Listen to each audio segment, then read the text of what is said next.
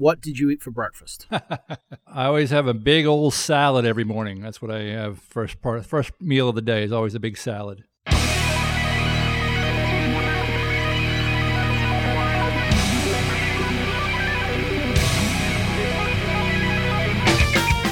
Welcome to Music on Your Own Terms, the podcast that aims to help musicians develop an entrepreneurial mindset through interviews, as well as discussing resources, concepts, successes, and more.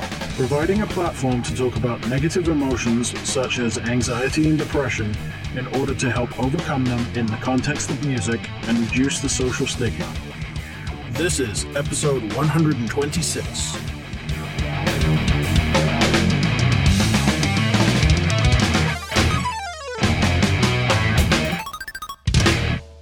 This episode is sponsored by Ignite Your Music Career. You may remember in episode 90 I chatted to Craig Dodge about sync licensing and how he makes a living through writing music for TV, video games, and film. Musicians all over the world subscribe to Ignite Your Music Career and earn more royalties, more upfront sync fees, and more recurring revenue from their music. Whether you're a composer, singer-songwriter, band, beatmaker, or instrumentalist, your music can be earning you more money. Internationally acclaimed composer, musician, and music educator Craig Dodge has licensed his music in more than 1,000 TV show episodes, films, video games, and ads all over the world, and he will show you how you can too. Ignite gives you the information you need in a simple, accessible format, and you learn at your own pace. For just $6 a month, you get a video lesson each week on topics related to music licensing, from writing techniques to how to find your markets, and everything in between. You also get tools and activities to build the skills you need to be successful, and each lesson includes a royalty-free sound pack to download and use in your own music. The key to success in the music business today is to diversify your sources of revenue. Ignite will show you how. For more information or to subscribe to Ignite, visit the website at taris-studios.com or click the link on musiconyourownterms.com. Joining me this episode, with a resume as long as your arm, is pro bass player Ivan Funkboy Bodley, who has just released his memoir, Am I Famous Yet? Ivan shares his music business history starting with college radio and then working for Epic Records, promoting bands like Living Colour. He then discusses what prompted him to go to Berklee to complete his foundational knowledge in order to play for a living instead of promoting other people's music. We hear about his gigs with Sam Moore of Sam and Dave, Bo Diddley, various on- and off-Broadway gigs, as well as his more recent touring stint with the reformed Humble Pie prior to the start of the pandemic. Don't miss the Spinal Tap references, how washing dishes at a dude ranch led to buying a Fender P-Bass that in turn allowed Ivan to purchase an apartment in Queens, and his grandmother's 102nd birthday.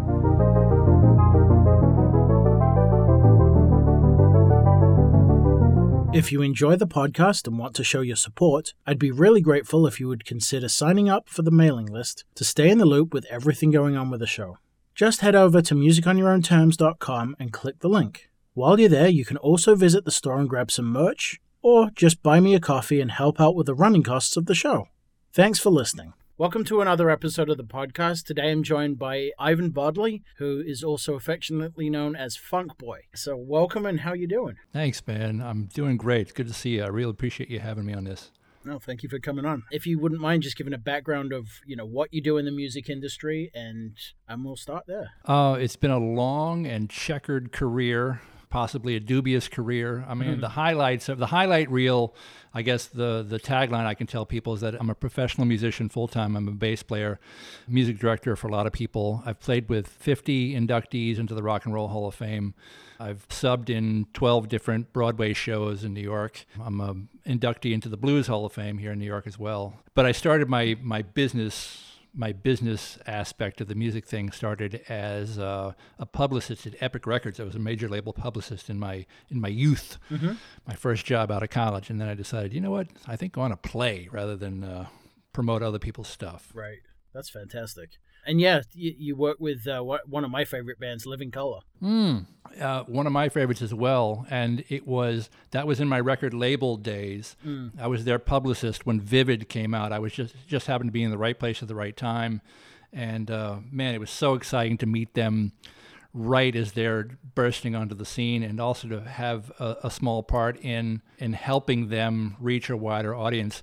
One of the only things I can't get my camera on to show you right now, but one of the few bowling trophies that traveled with me all these years is the Platinum Album Award for Vivid. So that's been with me for move after move. It's always proudly on my wall. That's a fantastic album. I just noticed that they're touring with it's a weird billing. It's Hoobastank, Everclear, and I forget the other band, but it's like 3 alt rock bands in living color. I'm like, I'm guessing just because everyone's getting back on the road, these packages are popping up that wouldn't normally happen because they're just people are itching to play, and they'll take whatever they can get right now just to get out on the road. But it was a really odd billing. It is, but you know what? Back like in the Fillmore days, they used to have billings like that. You know, Sun Ra would open for Sly and the Family Stone. You'd be like, well, I don't, on the surface it makes no sense, but it actually got a lot of music exposed to a lot of people who wouldn't ordinarily have bought that ticket. Absolutely. And I saw Van Halen and blanking. Who's the funk band? Wow. First brain fart of the interview. That doesn't bode well. But they always tour with Van Halen.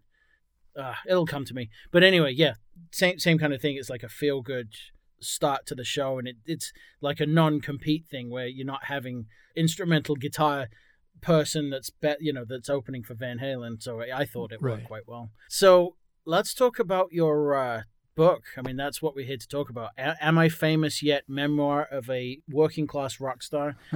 Really entertaining. I really liked it. I appreciate it, man. It was something that I wrote out of, in the process of telling road stories around, dinner tables on breaks from gigs. People would say, listen, you got to write a book. You have to write this stuff down because it's just so many checkered things. And any odd thing that would happen would invariably remind me of some other odd thing that happened or even odder. So I would always entertain my compatriots with regale them with tales of woe from days of yore. And it came together in the book form very nicely, and people seem to be responding to it really well. That's cool. Yeah, I mean, as you say, it's like I think you said Spinal Tap is kind of like the handbook almost. It was written as a mockumentary, but it happens every day. There's not a day. I mean, I don't even mean like exaggerating, but I think quite literally there's not a day that goes by when some Spinal Tapism doesn't pop into my brain. Either some reference of, besides the fact that I think we all loved the movie and how brilliant it was. Yeah. But there's just so much of it that rings so true to everyday life in the music business.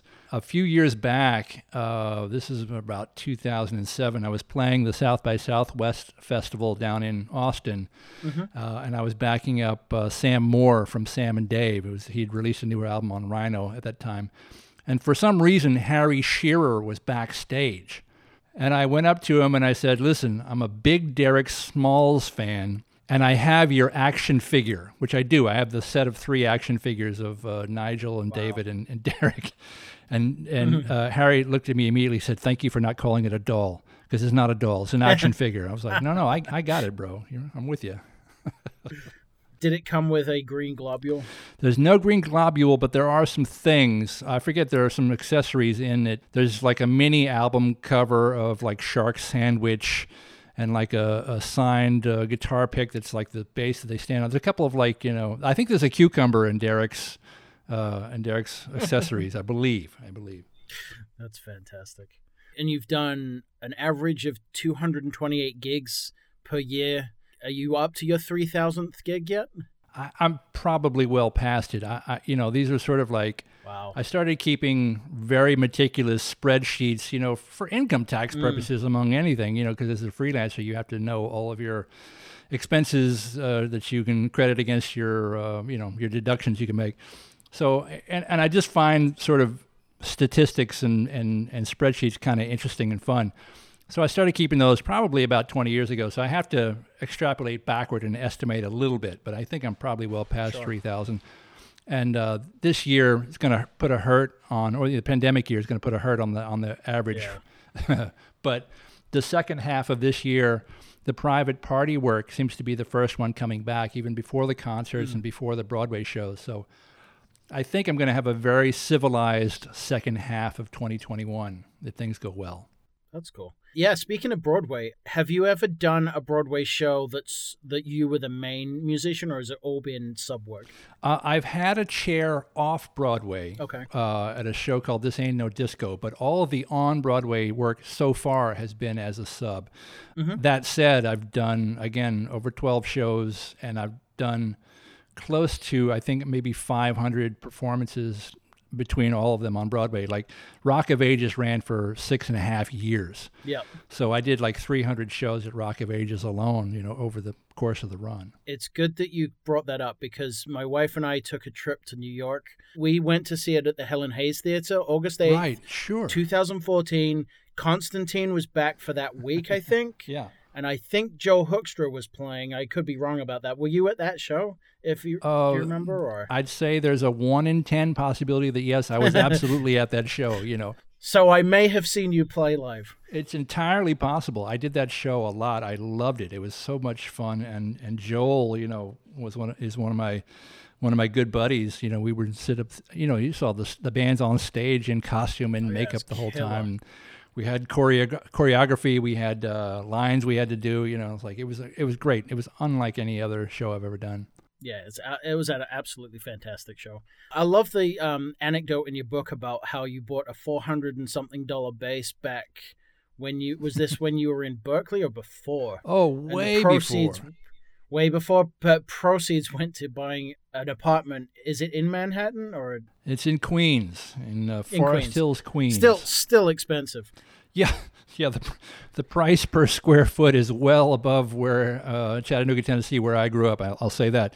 Yeah, right. I bought that bass with proceeds that I made from washing dishes for a summer at a dude ranch in Colorado, if you can believe that. That's right. And this was before I had any aspirations to be a professional, anything. I wasn't even a bass player at that point. I decided, I think when I got home that September, my birthday is in September. It's right, always at the start of the school year. It was like my senior year of high school. And my dad said, what do you want for your birthday? I said, I want bass lessons.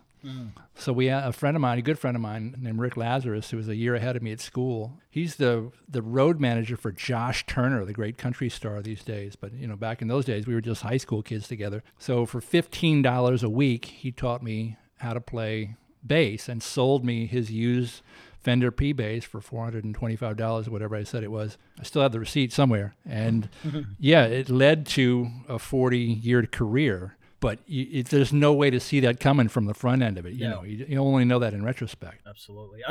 When I first read the caption, I almost thought it was that you'd sold it because it was such a rare instrument. Then I read the paragraph and everything, and I'm like, oh, that makes more sense.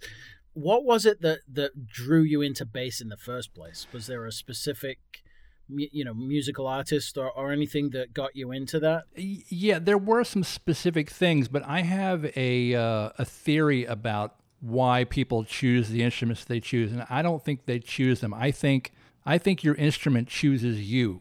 Not to be too ethereal about it, but it's like there are certain personality types that go with certain instruments and their function in the orchestra or in the band. When you meet a lot of bass players, and I certainly have over my travels, you realize, we tend to be, not always, but we tend to be the tall guy because the bass looks tall. So it's the bigger instrument, so it's a bigger person. And also because of the function of the bass in the band, unless you're out front playing a solo, most of the time you're supporting the rhythm that's going on, so you have to have the personality that's not, a grandstanding showboater. Whereas Joel Hoekstra, who you just mentioned from Rock of Ages, Joel knows how to go out front, play his ass off, flip his hair while he's doing it, and just be he's that guy. He walks out of the front of the stage and goes, I'm here, And the bass player, we seldom get asked to do that. Occasionally they give us the elbow room to go do it, and I'm happy to go do it when it's time. But I think there's a personality type that tends more towards lead guitar or bass or trumpet or whatever. So, and that said, once I sort of became interested in the bass, I saw very early on, I saw Mother's Finest open for the Atlanta Rhythm section in Chattanooga, Tennessee. And Wizard, their bass player, I just was mesmerized by him, what he was doing. I said, I don't know what this band is doing. And Moses Moe, who I've worked with in recent years, the guitar player for Mother's Finest, I said, I don't know what these guys are doing, but I want to do that. And this is even before I even played music. So I definitely wanted to do that. And then I remember also seeing, believe it or not, Rick James on the Midnight Special on television, on Friday night, hosted by Wolfman Jack, and he had a single out there called You and I. Yep. And it was basically a 4-note repeating ostinato figure bass line that I was able to sort of pick out by ear. On a friend of mine had a bass that only had 2 strings on it. The E and the A string, which are the money notes. So those are the notes we get paid for. Right. So I was able to sort of like get a sound, get a groove going right away on the instrument. So I thought, all right, this is the one for me. I got to sort of figure this out somehow. Killer. Yeah, I mean, from what I read, you definitely seem to have a broad spectrum of, technique-based stuff. Like you've done bow work on an upright bass, flat wounds, and I guess that's more a function of just finding the right sound and tone for the gig. That's 100% a part of it. In fact, we were talking about that first Fender bass that I bought, the 1978 P bass, and I went through Berkeley with it, and it was sort of my working instrument for the first bunch of years, and then I switched to 5 strings, and then I got all these boutique-y, custom-built hardwood nonsense, and then I ended up going back to Fenders sort of later on, but newer Fenders, because I had this one that sort of was like, felt kind of sentimental. I didn't want to leave the house with it. But then I did a couple of tours with Humble Pie. And when I saw pictures of Greg Ridley, the late, great Greg Ridley, the original bass player for Humble Pie, he was playing a blonde 70s P bass. And as soon as I saw his picture, I'm like, wait, I have a blonde 70s P bass. In fact, that's the bass, that's my first instrument. Right. So I took that bass, I put flat wounds on it, I put foam under the bridge like he had it, and suddenly I had the Humble Pie sound, because that was the instrument that I had. So yeah, it's a function of like sort of figuring out what's the right tool for the job. And then in addition to that, trying to stay employed, you kind of have to be a jack of all trades musically. Like you have to be able to play, in a Broadway pit, there's always one song that's on upright that's played with a bow, which I didn't grow up doing at all. So you have to learn how to do that. Any possible nature and genre of gig, if it's something that's going to keep you employed and keep the rent paid or the mortgage paid, I'm all for it, So I do listen to all types of music, so it took a while to also figure out how to play it and try to function within those different genres. Killer.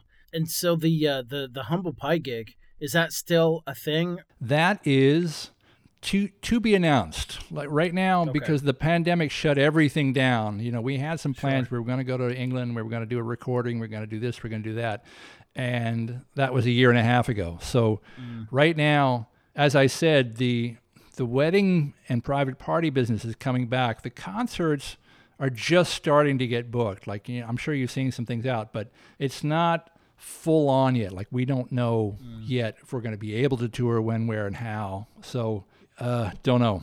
Hard to say right now. Okay. But that was set up as a licensed, it's not really a tribute act. It's more of a band-sponsored presentation. Like I saw Queen, what is it called? The Queen one that Brian May kind of created as a touring band to go out. So this is kind of the same sort of thing. It is, and there are what I call them legacy acts, because there are a bunch of them out on the road, like Blood, Sweat, and Tears. I think I even listed, like, there's a web article that I saw, of 13 classic rock bands currently touring that have somewhere between 0 and 1 original member, but they're completely sanctioned by the trademark owners. Jerry Shirley is the original drummer in Humble Pie. He owns it. It's his band, but he's not touring these days. He had a hip replacement, so we're carrying on in his stead. And our leader, Dave Caldwell, we call Bucket. Bucket was he was in Humble Pie. Yeah. Their last album that they did with Greg and with Jerry. So he's sort of the bridge, the legacy link. And before that, he spent about 13 years as a guitarist in Bad Company as well. So, the band is 100% bona fide and legit, but, Steve Marriott is no longer with us. Peter Frampton quit the band in 1971, so he's not available. Greg Ridley has passed on, so this is what Humble Pie has become, and we're enormously proud of it. So is that something that you would be able to write for, or would that have to be the owner writing songs for them to go play, or is it just basically, here's the catalog, let's just present the catalog and that's really it? I think at the moment it's designed as a touring entity rather than as a recording entity. Yep. And I've worked with a lot of acts over the years who do that kind of thing, they're sort of trademark bands. I detailed it in the book a bit. I used to work with the Shangri-Las and the Marvelettes and the Drifters and the Coasters, and the Platters, and all of those were all trademark legacy acts, so they weren't necessarily recording new material, but they were certainly going out and presenting the catalog, and I think that's historically what we've been doing with the latest version of Humble Pie as well. Yeah, that's fantastic. I mean, thing is, you've got tribute acts that go out and play, a tribute to a band, but some of them are very good, but some of them are really terrible. Right. But I think this sanctioned kind of thing, you get some really good caliber musicians that have the backing, and then it really presents the music very, very well. Whereas these people that are doing it, maybe the love is there, but maybe the talent or maybe they don't have the insider information for, this really should be presented in this time signature or key or whatever it may be, the technical details. That's right, yeah. So yeah, it just brings the level of quality up, I think. I think that's right. And again, it's a unique sort of situation, sort of, the bands like Lynyrd Skynyrd have sort of been continually touring for the last, 45 years. And, was Gary's the only one, I think, from the original band, but they've got some guys who've been in Skynyrd for 30 years. Right. 35 years. So, those guys play Skynyrd better than Skynyrd ever played Skynyrd. It's like you can't argue with them. They're bona fide. They're real. Right. But, are the guys who died in the plane crash? No, they're not available. So. Right. Absolutely. So this morning I was just going through YouTube and I found your videos, interviews with your grandmother. Oh, yeah. Which I thought were fantastic. Great. So she just turned 102. 102 in January, lives on her own, can't hear too good, can't see too good, can't walk too good, and she's sharp as a tack, Is that the reason, it sounded from the interview, that I haven't watched the whole thing, but that she lived in New York the whole time, is that correct? She's born and raised in Manhattan. She's never driven a car in her life, Was that the reason you decided to move to New York as your home base, or? Oh, well, that's an interesting question. Yeah, my mother's family's from here, so my grandmother and my aunts all live in Manhattan. So as a child, we would come to visit the family once a year, once every 2 years, something like that. So from a very young age, I was sort of exposed to New York City and got to see what it was about, and grew to love it, as a young person. So that was part of it. It felt familiar. Thing number two was, growing up in a small southern town, being a little differently configured than the average, person in a small Christian southern town, I knew that I needed a more cosmopolitan environment to live in. I needed to be in a bigger pond to sort of feel safe and sound. So that was thing number two. And then thing number three was sort of, as I was going through my travels in my original college years, which were down in New Orleans, and then in my music business life, which was in New York and Los Angeles, and even I went to go start playing in London, the music that I seemed to most vibe with and aspire to seemed to be emanating from New York City. Like the artists that I always, was immediately turned on by, I don't know, John Scofield or some of the, the fusion guys in the 80s. I was like, yeah, they're all in New York. So that's where I thought that I needed to be a successful sort of working musician. And I may or may not have been right, but I haven't had a day job in 25 years, so something's working out. Absolutely. So Detroit didn't really pique your interest at all? I think Detroit is a magical place. It's a wonderful town. And I grew up, my college years, like I said, were spent in New Orleans. And New Orleans is a dark and magical place. The music there, I say a lot of my musical education was gained at the feet of the Meters and the Neville Brothers. Like literally, I'm at Tipitina's staring up at my friend Aaron Neville, looking at him, just in awe. I would see them about once a month. So like you just absorb this musicality and this, this funk and the second line grooves and all this stuff, a whole ethic about art and music. But when I graduated from Tulane down there, this is the mid-'80s. The town was in a tremendous recession. The oil business had gone through like a tremendous recession, and the petroleum business was kind of like one of the major employers in southern Louisiana. So I figured like I could live in New Orleans and I could probably play every day, but I didn't know if I could actually make a living, pay rent playing music. And I feel the same way about Detroit. Detroit's this beautiful town, but I don't know if I could actually pay the rent in Detroit. And that seemed sort of to be like, that's a work ethic thing, I guess, I got from my parents or something. Like, do what you want, but try to be independent doing it. Don't keep asking us for money. Fantastic. So what was your experience like in England? Because obviously I'm from England originally. I saw you had to take, was it the restaurant owner to court because they owed you so much money and that kind of ended the experience, and that's why you went to Berklee? Am I right in saying that? Yeah, that's pretty close. Yeah, I went over there. I had an opportunity to go over. I had a girlfriend at the time who sort of was offering me a place to stay. So I was like, great, I'm in, and this is right as I was quitting the record business because I knew that I didn't want to be a professional marketing person the rest of my life. I wanted to play music rather than to try to sell other people's music. So I went over there with no particular plan in mind other than to try to make as much of my living from playing as anything else. And I did okay. I was playing in pubs and restaurants, and I got a decent gig, although it did end badly with a small claims court judgment in my favor. But, not being a UK resident creates some problems with the home office, if you know what I'm saying. So, like, I was either going to have to try to find some job or a school to sponsor me, to give me, a work visa or a student visa, or I was going to have to go ahead and come back to the States. And it got to that point where I said, all right, if I'm really going to sort of make a go at being a full-time professional musician, and keep in mind, this was before Berklee, so I didn't have a full music school education.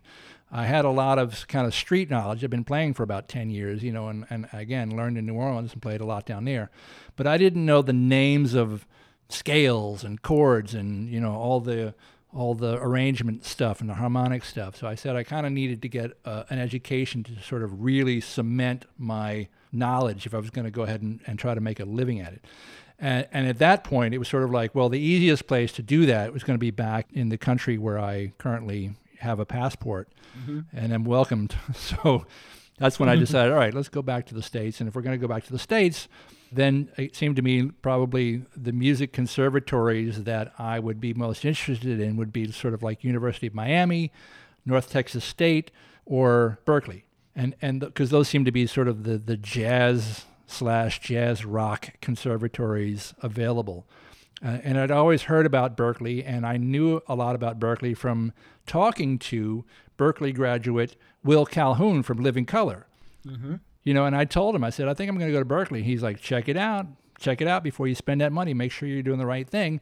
And I said, I think I definitely want to do this. And he said, all right, if you're going to do it, go find Ed Tomasi. Like, he gave me the teachers that I needed to find that were going to go really kick my butt. Like, if I'm going to go pay this money, I need to go really, go in hard. So he gave me some really solid advice. So that's why I was able to get there. And I was in England for about, I guess, a year and a half total. But I was okay. It was a great experience. I'm glad I had it. I had a fabulous time there. And then it was back to Boston to go to school. Awesome. Yeah, I've had quite a number of Berklee graduates. Are you familiar with Marbin Jazz Fusion Band at all? Oh no, I don't think so. Like, if you ever want to hear shred guitar and shred saxophone, dual soloing, they're fantastic. But Danny, the guitar player, said, I'm probably one of the only people to actually graduate from Berklee, jokingly. I share that distinction. Yeah, everyone, he was just making the point that a lot of big artists that go there typically drop out very quickly and then go on to become successful in their band life. Like Dream Theater, for instance, is one example that I'm very familiar with. So yeah, any fun spots in Boston that you played regularly during your Berkeley time?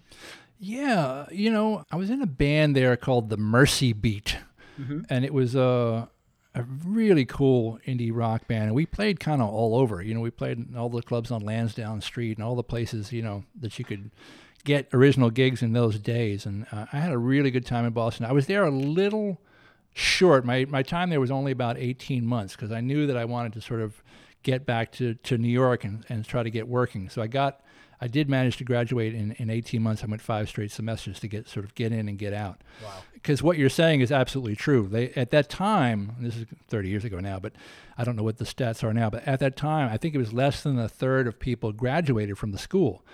Because when you go to get a gig, nobody ever says, let me see your Berkeley diploma before we're going to allow you to play in our band.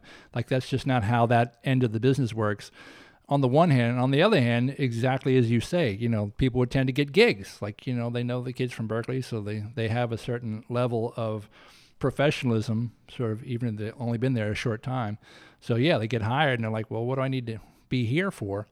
Do you know Lenny Pickett, who's the saxophone player from Saturday Night Live? He's the music director at Saturday Night Live. I'm not familiar. He was also the lead tenor player in Tower of Power for What Is Hip and those guys. So I remember talking to him. I've only met him once, but we had this conversation about music school. And Lenny is, or was, completely self-taught. So he's become the music director of this major network television show, just using the skills that he had learned in the trenches, as it were, and he told me, he's like, I always kind of regretted not going to music school. And I looked at him, I'm like, Lenny, everybody at Berkeley who I went to school with would give their left nut to do what you do. You went to the University of Tower of Power. You know what I mean? Like it's not about where you matriculate to gain these skills. You can get them anywhere. And he certainly got those skills and has become this world-class successful player without having a music degree, which he certainly doesn't need. He could teach there. He doesn't need to graduate from there, Right. I guess the other thing too is if you're wired that way to be, to be self-disciplined, to actually learn what you need to learn, it doesn't really matter if you pay money or you just get it off today, YouTube or whatever. As long as you have that discipline, I think going to a school is more, you get that push from the teachers to a point. Absolutely, 100%. And I actually, when I was still in London, I was studying with a guy, bass player there, named Joe Hubbard. And Joe, I'm sure you know Joe. The biggest thing he did was he did like the Gary Newman, the Cars tour. He was like the bass player and that whole sort of thing. So Joe has this very tremendously great, teaching apparatus, and he has this curriculum that you have to go through consecutively. You have to go through sequentially. That's part of the thing, So I was studying with him privately for 50 pounds a lesson or whatever it was, once a week kind of thing. And he taught me, I didn't know this at the time, but I studied with him for about 6 months. He taught me the entire Berkeley harmony system, methodically taught it to me. So when I went to Berkeley, when you go to that school, they give you an entrance placement exam once you get there, because everybody's got a different level of stuff that they've learned on their travels. So they're trying to place you what classes that you're in. So because I'd studied with him, I placed out of the entire 2 years of Berkeley harmony requirements. He saved me 2 years of classes. Right. So I could start taking like higher level harmonic elective stuff day one. And then coupled with that, I went into, from the same exam, sight reading 101. So like I had this really stilted kind of knowledge where I could just barely read music at all. But I knew the entire Berkeley harmony system because I studied with it privately and not even known that I had been taught that at the time, Awesome. I'd like to go on to a section where I ask the same kind of questions to everyone. I dub it the non-quickfire question round.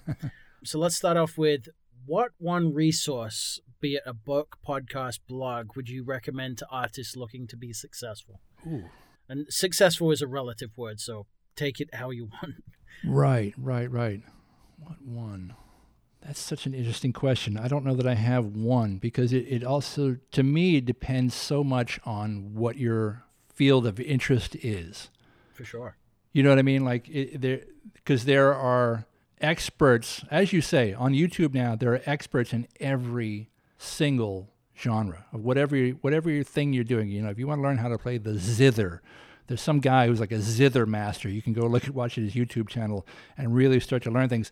What was really super helpful to me in the advent, this is kind of in the early days of YouTube, but like, you know, when I started playing, if you wanted to see a musician, you had to go to the concert, you know, or maybe catch a TV appearance that would happen once a year or something like that. So like there was no possible way to understand what they were doing with their hands. But like when all this, you know, archival video footage started surfacing, like suddenly you could watch The Who and see John Entwistle and see what he was doing with his hands, you know, and to me that just was mind expanding to sort of like be able to see these guys. So like what I like to do is not even a specific blog or a channel that I follow, but you know, if I like to go down those rabbit holes, like if there's someone or some song or some genre that I'm studying, I try to research and look at everything I can on that person and see if you can actually, you know,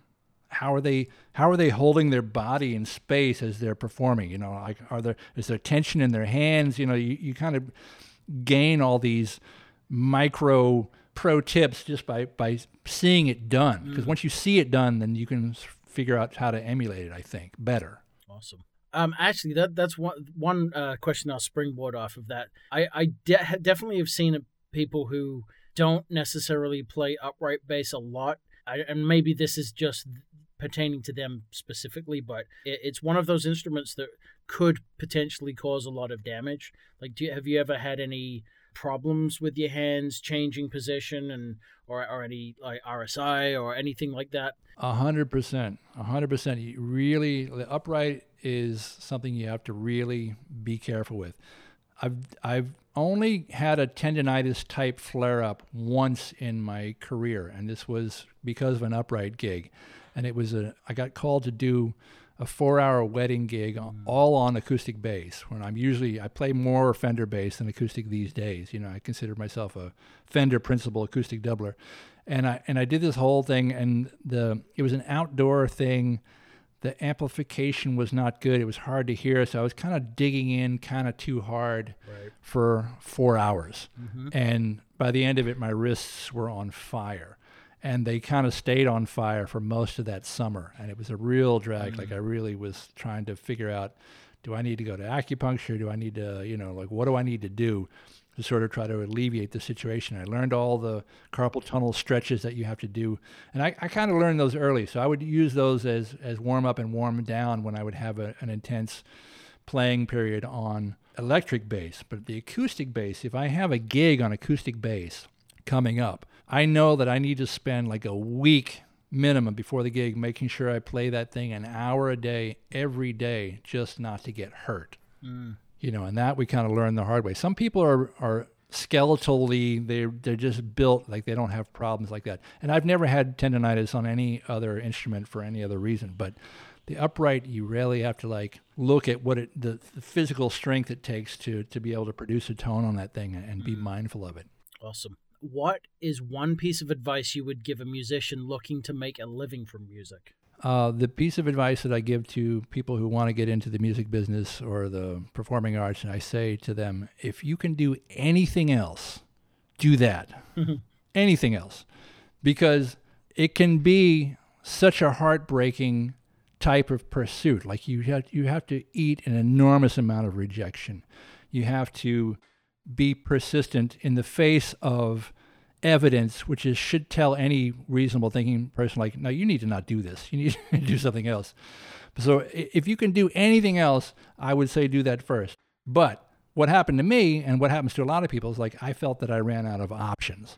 Like there wasn't anything else that I really wanted to do or consider myself, you know, could see myself doing or felt happy doing. So at that point, then you realize like, oh crap, I guess I got to do this now, that's what made me decide to go to music school. Like I need to really learn how to do this and get educated. So if you really want to do it, make sure you have the full foundation for your craft, however you get there. You know, if it's private study, if it's school study, if it's autodidactic, self-learning, whatever it is, but make sure your stuff is ready to go, because opportunities are very few and far between, and you seldom get a second chance at it. So you need to be ready, if and when a door kind of opens. So have you ever, it doesn't sound like with the amount of gigs you do, you'd have time, but have you ever thought about teaching the bass? I do teach. I have, especially during the pandemic, I've got about 3 or 4 students sort of a week that come to me for specific things. I'm better in those situations if people have questions. Okay. I have a lot of answers. I can tell I can talk for days about subject matters that I'm passionate about because I've spent my life studying them.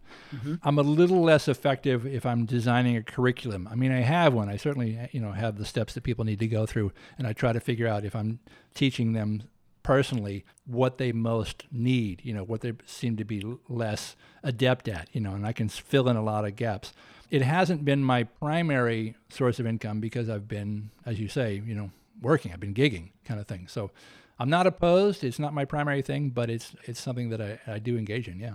Awesome. So what significant negative experience have you overcome, and what did that teach you? Oh, man. There's so many. This is what I was going back to, saying, like, if you could do anything else, do that, because you have to eat so much garbage. I've had some epic firings. I've been fired off of some really big, high-profile gigs. And what I say to people is that, like, I've been the guy who's been fired, and I've been the guy who's been hired to replace the guy who's been fired, almost in equal parts. So a lot of those situations, because being on both sides of it, you start to realize, it may or may not have anything to do with you personally, or your skill set or whatever. Like, sometimes a head just needs to roll for whatever reason to make it look like somebody's doing their job. There was one gig that I got fired off of that shook my confidence so bad that it made me not think that I could do the gigs that I'd already been doing, the gigs that I'd already been successful on. And suddenly I was like second guess. I was so in my head for months. It took months to get over. Like, I could hear myself just making stupid mistakes that I'd never made before, because I was sort of like thinking to myself, oh, maybe I can't do this. Maybe, maybe I'm not good enough. Maybe, kind of thing. And it took a long time to kind of like tamp that down and go, listen, you have, how many decades of experience to the contrary. So clearly you're getting hired and rehired, that there's got to be a reason. I had to almost like reason myself or talk myself off the bridge to kind of get myself back to sanity about it. But man, that one knocked me for a loop. And it's not the only one. That's happened a few times. You're like, oof, I guess maybe I'm not good at this. Or blowing auditions too. That's the other thing too. Like, I don't audition well. So like when you blow a big audition, you're just like, oh, all right, well, back to the drawing board. I'll never work in this town again, that kind of thing. Right. Some of the podcasts I listen to, like, No Guitar is Safe. The thing that comes up the most is the audition thing. Is, you have to know the material. That's like the base level, but it's what sets you apart is the ability to hang, or maybe it's some other thing. Maybe it's a personality thing with the person who's hiring you. But always. Yeah, no, and that's it makes sense too, because it's 1 hour on stage a day, and then 23 hours in the train, in the plane, in the hotel, in the bus. Like, you got to have the hang factor going, and it's impossible to go in there. You can't prepare for a hang. Like, yeah, you can shed the music all you want. You can memorize the stuff backwards and forwards in all 12 keys, but you can't go in there and sort of will yourself to have a personality match with somebody you've never met before. So right. It's a wild card every time, Awesome. What major positive experience has given you the push to follow this journey? I think that sort of as you have successes along the way, and they can be little things. I mean, I've had some, later on, I got some kind of big ones that sort of like justified the whole thing, but I was kind of in retrospect, but going into it, you kind of like, when you have just sort of these mini triumphs, if you will, like, one of the first professional gigs I ever did in New Orleans was playing in a pickup band behind Bo Diddley. He was touring through town. I did 3 different gigs, 3 different times he was through town. And there's not much to his music harmonically. Let me put it that way. Right. There's a lot to his music. It's indefinable. He's one of the architects of rock and roll. But individually, each one of his songs is typically one chord.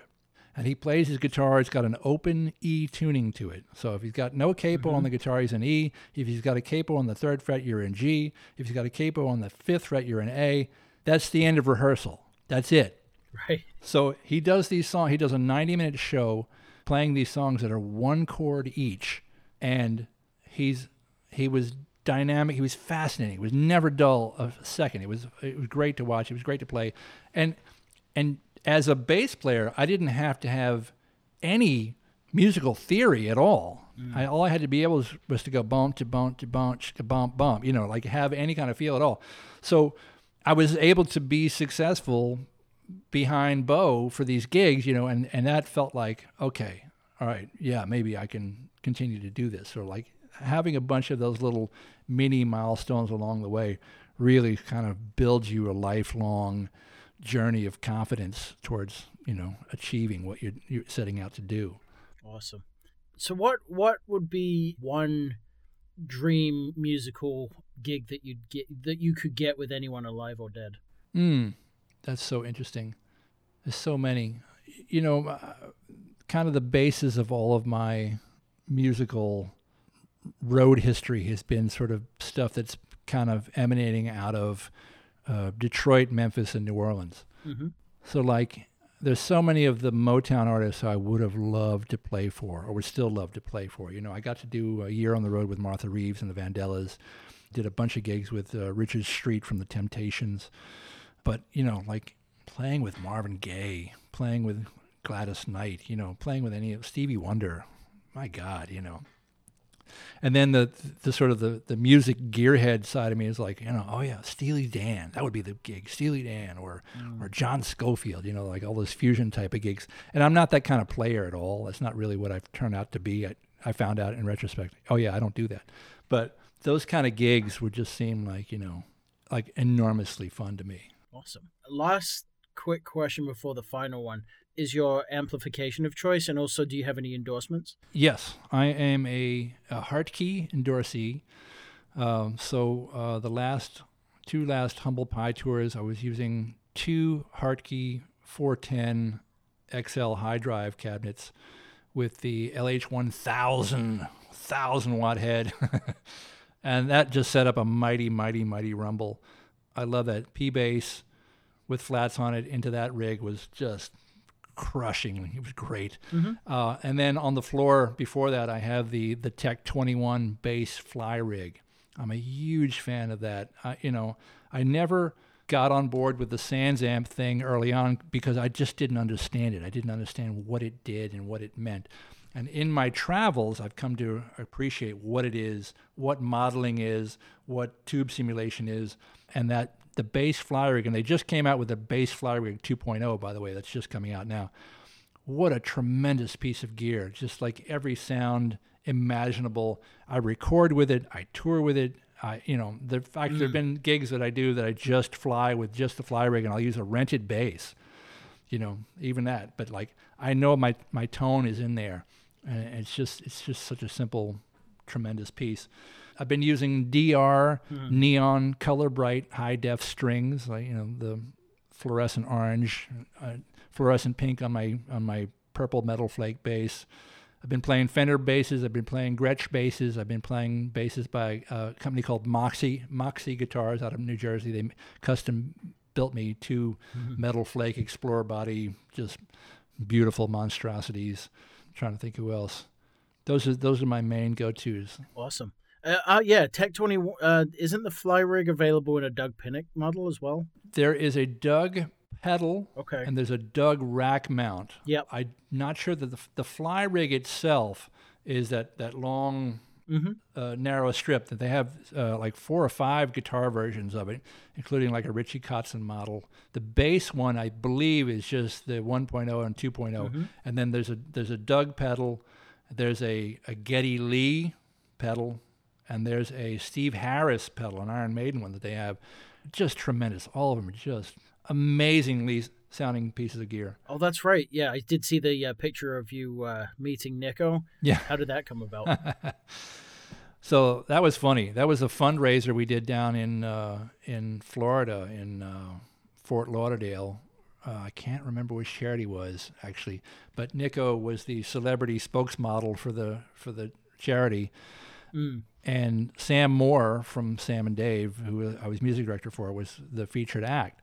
So we had 2 drum kits on stage, and we're like, you know, Nico, you want to sit in? He's like, oh, yeah. Like, because apparently, and I didn't know this about him, like going back to his days in London before all of his hard rock stuff, he was in soul bands. I seem to remember that, yep. So he was playing like Aretha Franklin and Wilson Pickett covers. That's how he came up, you know. So he was thrilled, man. He got to sit in with Sam for like a whole set. And then after the show, we went to the lounge in the casino, and there was a show band there. And we said, you know, we didn't ask them. I think they offered to let us sit in. So we got up and just were playing our Aretha covers and everything else. And Nico sat in with us again there. Like, he wanted to play all night. He just wanted to play soul music. So that's awesome. I've actually kept in touch with him ever since. He's a dear, sweet guy. Yeah, that's killer. So last question is, what does music mean to you? Man, it's everything. It's everything. It's my hobby. It's my vocation. It's my avocation. It's like, you know, I got started in this whole business just from collecting vinyl records, because the music turned me on. It electrified me. It activated all those emotional centers in the brain. You know, it makes you feel at home when, you know, the world might feel like it's against you, but music is always there for you, you know, kind of thing. And that record collecting morphed into working at a radio station, which morphed into working at a record company, and the whole while it morphed into being a musician. And I still collect records. Like, I have sites that I go to, you know, and I'm trolling. Less vinyl these days. It's more like, you know, MP3 downloads. But, you know, anytime I can find an obscure soul record that only pressed 100 copies of a 45 in 1972, I just think that's great. I just love it, you know. It's everything. It's everything I do. It's everything I want to do. And I can't understand why anyone would want to do anything else. But that's, you know, that's what makes me dedicated to it, I guess. Absolutely. Awesome. So if people want to get in touch, find out, you know, everything you're working on right now, and especially read the book or buy the book, where can they go? Funkboy.net, Funkboy.net, not Funky Boy. That's what people misspell it. Spelling counts. Funkboy.net will detail everything. It has all my social media links. It has a link to buy to the book. You can buy it from Amazon. You can buy it from me, autographed, whatever you want. And all things me are there, including also my new record that just came out on Color Red Music out of Colorado, called Crab Walk. And I'm going to be releasing a whole bunch of new material with Color Red coming up in ensuing months. Fantastic. And yeah, at the end, I like to play a piece of music by the artist I'm interviewing, and I think that's what we're going to listen to, the track Crab Walk. Fantastic. That's great. Any story about that song? Or? Oh, 100%. This is created in isolation during the quarantine. You know, so like me and the drummer were in the room together when we first cut it, because we did it right before the lockdown. But then when everything got locked down, then I had to do everything with file sharing and, you know, exchanging stems with my friends. So on that track are Crispin Co. from the Uptown Horns, he playing saxophone. He's the guy who played the alto solo on James Brown's Living in America. Oh, wow. Tremendous player. The drummer is my friend Kenny Soul from the band Dag. He was also in the band Nantucket before that, and he's also been touring with us with the Sam Moore Band for the last couple of years.